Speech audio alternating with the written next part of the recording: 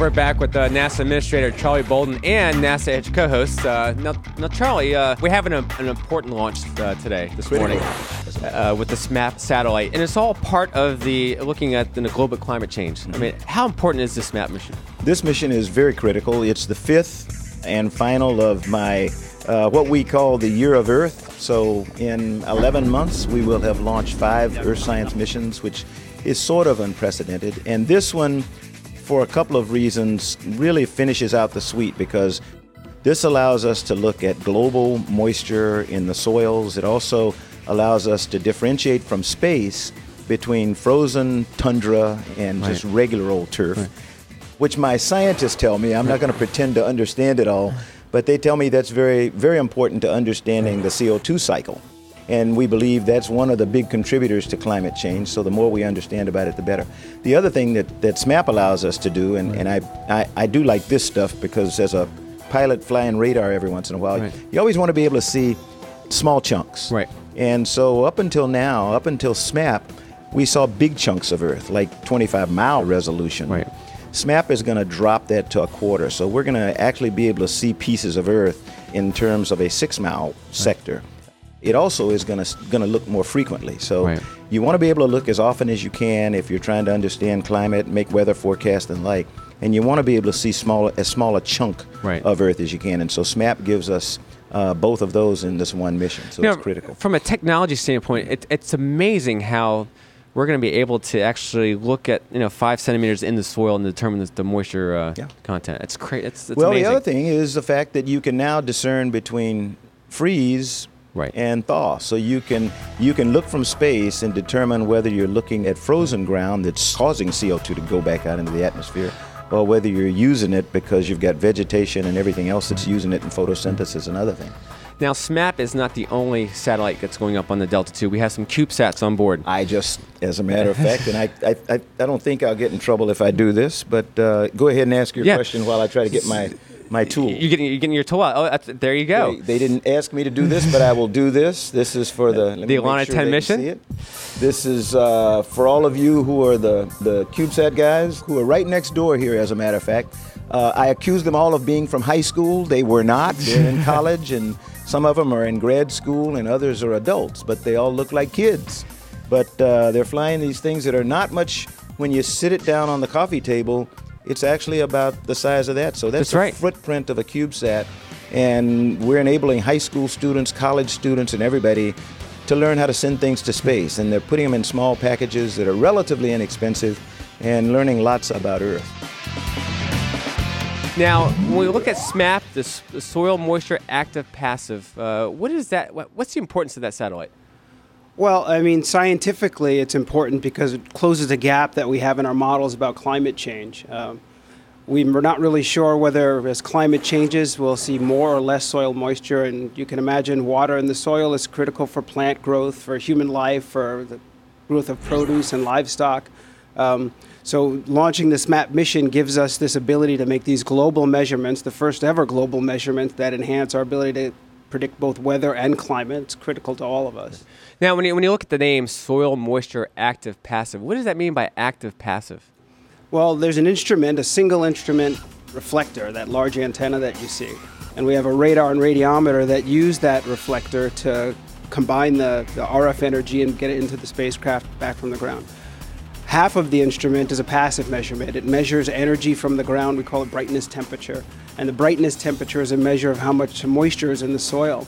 The active part is, in effect, us sending radio waves to the reflector and then bouncing them off of the Earth and back again. So some is just listening, some is sending and listening. That's why it's called active and passive. Now, from my understanding, is you're actually going to be looking at the soil moisture content in the top 5 centimeter layer of the Earth? Well, that's correct. The particular orbit that we have allows us to measure the soil moisture across the planet every 3 days. So every 3 days we get a picture of the totality of soil moisture for the entire planet. And every 8 days it repeats exactly. So this would be the first time we get global measurements of soil moisture or the water content of our soil across the world ever, in human existence. The resolution that's provided by the radiometer, the 10-kilometer resolution for soil moisture and the 3-kilometer soil moisture resolution, allows us to look at the freeze-thaw state, so we can see when the vegetation growing season might change and therefore how much carbon gets taken up by the atmosphere. Right. And that's a critical element in understanding how much carbon we pull out of the atmosphere when we start to think about greenhouse gases and things like that. This provides a gap, I guess you could say, in the models in Well, terms yes. of predicting climate change? Again, we're not sure as a function of climate change whether or not we wind up with more moisture in the soil or less, whether or not we see more droughts or floods and where those might occur. Soil moisture is a critical element in understanding how those weather pattern changes and how much soil moisture there is. Imagine it's very similar to perspiration. The water at the surface of the earth is a cooling agent in some ways and evaporates into the atmosphere for rain and allows the planet's temperature to change. Right. So when you understand that missing component, you start to understand better how the weather and climate's going to change for the planet. Now, looking from an engineering side, what were some of the challenges of designing that satellite? Because it looks like it rotates, the top half rotates one way and the bottom half rotates the other way. But can you kind of explain that? Well, originally we were on a much smaller rocket launch vehicle, is Okay. what we call it, and packaging that large reflector that you see, it's a 6-meter reflector, it's about 20 feet in diameter, squeezing that whole thing down, much like origami, into a package that could fit into the rocket and then open up to that large size that you see on orbit was a challenge. But in addition to that, that large rotating reflector is inertially significant, right? It wants to spin that little spacecraft that's about the size of a refrigerator below it. And that was a technical challenge. How do you spin this large thing with this little thing and keep the whole thing from wobbling? Right. How difficult is it? Because you're getting that data, the data is coming back up, it's hitting the sensor, and then it's getting funneled That's down right, through the into funnel? That's correct.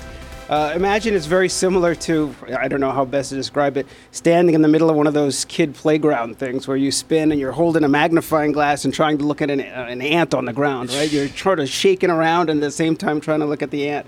So the SMAP spacecraft has to maintain its attitude while spinning this very Right. large reflector above it to make these soil moisture measurements. Now, project system engineer, not systems, but system engineer. Yes. Explain your role in the mission. Well, I'm sort of the technical integration function for the mission. We have a mission system that defines how we communicate with the spacecraft, how we command it, how we get signals down by the antennas, those large antennas you see. We have an instrument system that's developed the reflector, the radar and radiometer that make the active and passive measurements. We have the spacecraft, which is effectively the vehicle that carries that instrument around. My responsibility is to make sure that the interfaces and requirements across all of those elements play out correctly so the systems work together, and then ultimately we test it and we've got the right design, vision, and architecture to do the mission that we need to do for the science. So you're sort of the go-between between the scientists and the engineers.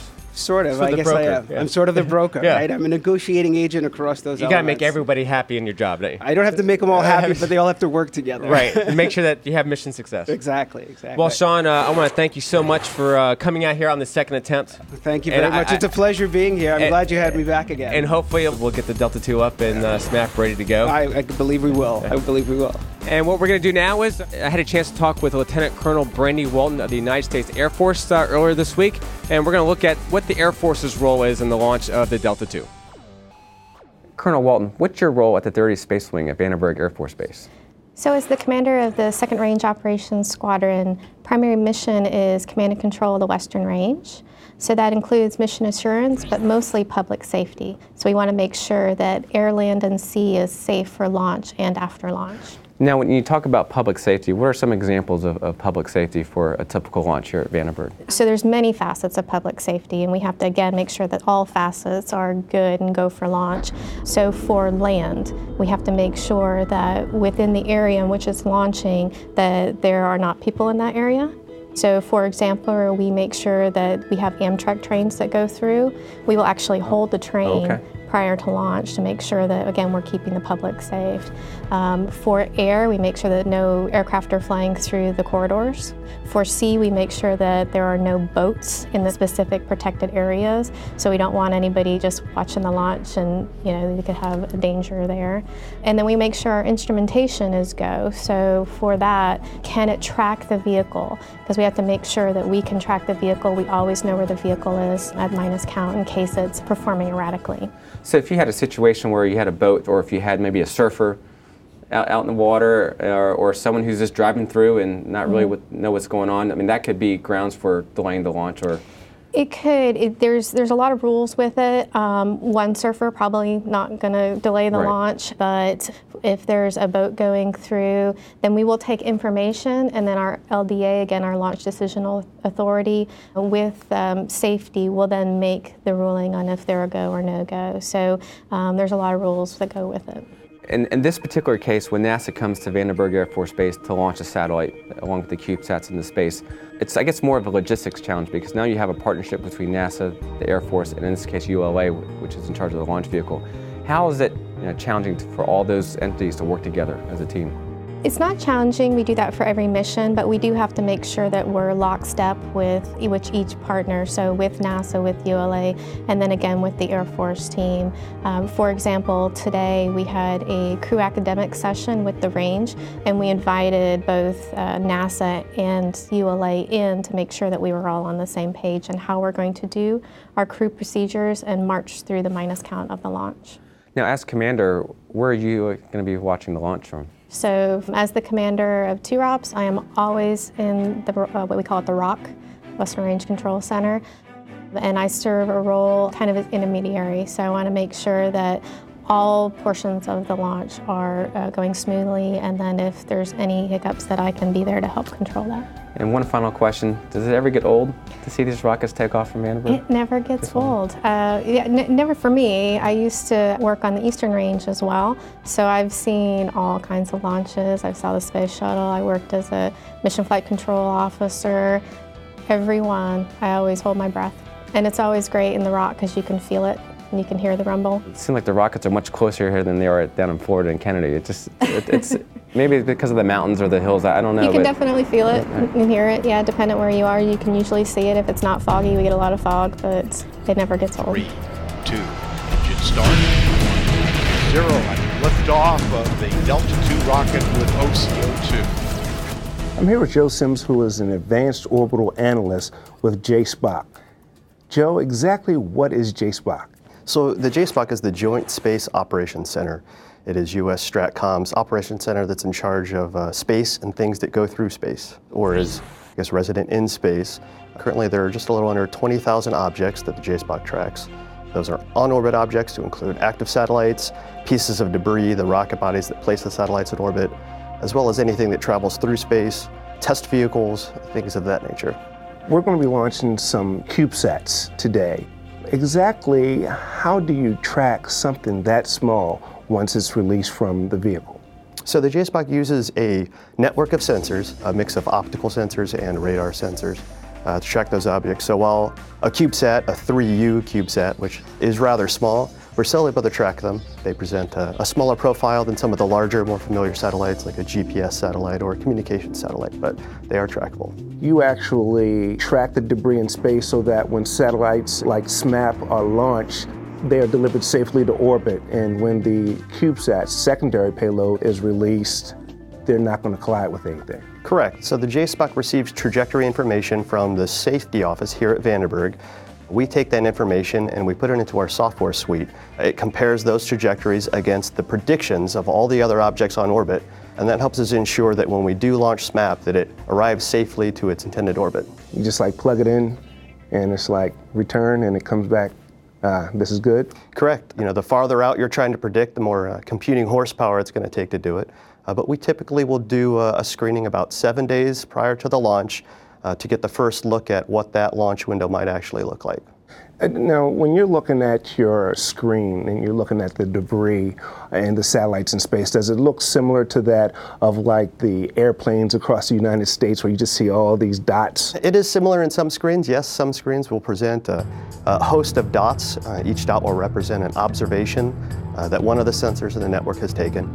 It'll string those together into a visual profile of where that object has been, and the software suite will then propagate where we expect the object to be in the future. Now, there are different orbits around the Earth. Do you know where like the CubeSats are, where the satellites like your DirecTV and Dish networks are located, Are they in different orbits, or are they just all clumped together? So they're in a host of different orbits. The orbit is generally determined by what the nature of the spacecraft is. So your direct TV satellites, for example, that are beaming down your television, those will be in a geostationary orbit. They maintain a fixed position over the United States, for example, so that you can get reliable and continuous coverage. Other satellites, communication satellites, will be in geostationary orbit as well. Satellites that might take pictures of the Earth for your Google Maps, for example, those will be in a lower orbit, a low Earth orbit, so they can get a good quality picture. In what orbit will the CubeSats be located? The main payload for this mission, SMAP, is going to be in a low Earth sun-synchronous orbit, and the CubeSats will be placed in a very similar orbit after the deployment of the primary vehicle. So when these CubeSats have finished their missions and they just fall back to Earth or burn up in the atmosphere, do you all just like cross them off the log that they are no longer in orbit? So in a way, we do just cross them off the list. As the prediction for where that satellite will be reaches certain parameters, we'll receive indications that it might be re-entering soon. Once that happens, we'll continue to refine those predictions so that we can try to get the most accurate date and time that we can for when that object should re-enter. And then once we can confirm that it has re-entered, we will add a decay date in the catalog, and that kind of is the period at the end of the sentence for that satellite. Now, the information that you get as far as the location of this CubeSats when they're in orbit, is that the same type of information you share with the universities and different organizations that put CubeSats in orbit? It is, yes. The JSPOC has a Space Situational Awareness Sharing Program, SSA sharing, and a lot of information, mainly two-line element sets, are put out for the public, for research organizations, other governments, other companies, to share that information to make space a safer place for all of those that have objects in it. And now we're joined by Tiffany Nail from the Launch Services Program, who's going to talk about space operations. Now, Tiffany, on Thursday, our launch was scrubbed due to high winds. Correct. And usually, if it was just a wind issue, we would come back and try an attempt on Friday morning. Right. But there was something else. What happened? Well, after we took all the liquid out of the rocket and ULA team went up to the launch vehicle and assessed, they found a couple issues with debonding. And debonding is not a big significant thing as long as it's very minimal. And what happened is they assessed it, they fixed it, they put a silicone-based agent on it. But that did delay us another 24 hours because they needed time to fix the problem. So then we look at, for tonight, this is our second launch attempt, and we're back where we were for our first attempt. So that's the issue right now. Correct. We're looking at around 45,000 feet. The winds are too high right now for launch? Right. What I'm finding out, because this is, I'm getting updates as they come, is we're looking at 74 knots in the 40,000 area. And with upper level winds and a Delta 2, a Delta 2 takes off the pad pretty quick. Mm-hmm. And you can't really slow that down. So what they're trying to assess, the launch team is trying to assess is, can we steer the rocket into the winds? Can we change its flight profile to go towards the winds? And right now the winds are just so much that it's just not safe for the Delta 2. Now, how does Launch Services select a rocket based on the payload? In this case, it'll be the SMAP satellite. Right. We look at two big things, I like to say. The orbit, where does it want to go? And then also, what's the size of the spacecraft? And for SMAP, the perfect size and the right rocket to get to its orbit is a Delta 2. Talk to me a little bit about the process of the SMAP satellite arriving to Vandenberg and how it's getting prepped for launch. So the spacecraft arrives around 2 to 3 months before launch. That's different for the rocket. So the Delta 2, you're looking at about 3 months probably, because they have to go through processing the launch vehicle at the pad. SMAP, you have to go through testing, spin balance, getting it ready, putting it through its paces of what it's going to go through on the launch vehicle to launch, to get to its destination. So you've got both of them processing in parallel. And then the Delta 2, this is United Launch Alliance's rocket. So the Atlas V, if you want to do a comparison, the Atlas V only needs 3.5 weeks to process, because the difference is it doesn't have to go to the pad and get testing as much as the Delta II. And that's the reason also is the Atlas V is a newer rocket and they use newer hardware. So that gives your audience a kind of difference between the two ULA rockets. Now, after this mission, Launch Services program has, other launches on the docket. What's coming up for it? That is correct. Our next launch is the MMS. It's going to be launching from Florida, and it's looking at March 12th in an evening launch.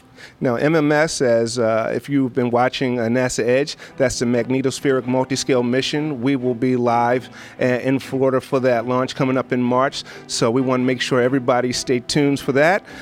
Tiffany, thanks for being on the show today, and hopefully those winds will die down and we will get a successful launch. T-minus 15 seconds. Go Delta. Go SMAP. Green board. 10, 9, 8, 7, 6, 5, 4, 3, 2, 1. Engine start and liftoff of the Delta II rocket with SMAP, making global observations of soil moisture for climate forecasting.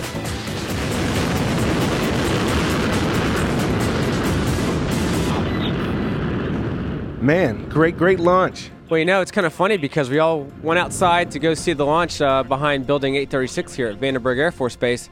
We saw it light up, and we saw it for about 3 seconds, and then that was it. It was in the clouds, and it was gone. Because it's cloudy around here today, I just saw the area around the launch pad just got bright, and the fog lit up. And after that, it was it. That was it. I didn't see it. But it really lit up the sky for that brief period of time. Yeah. But SMAP is underway.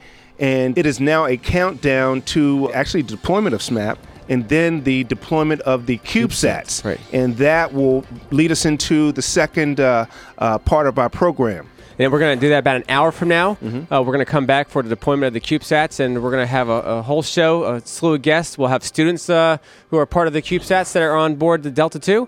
And we're still going to see if we can actually find Blair. We tried calling him, but no answer.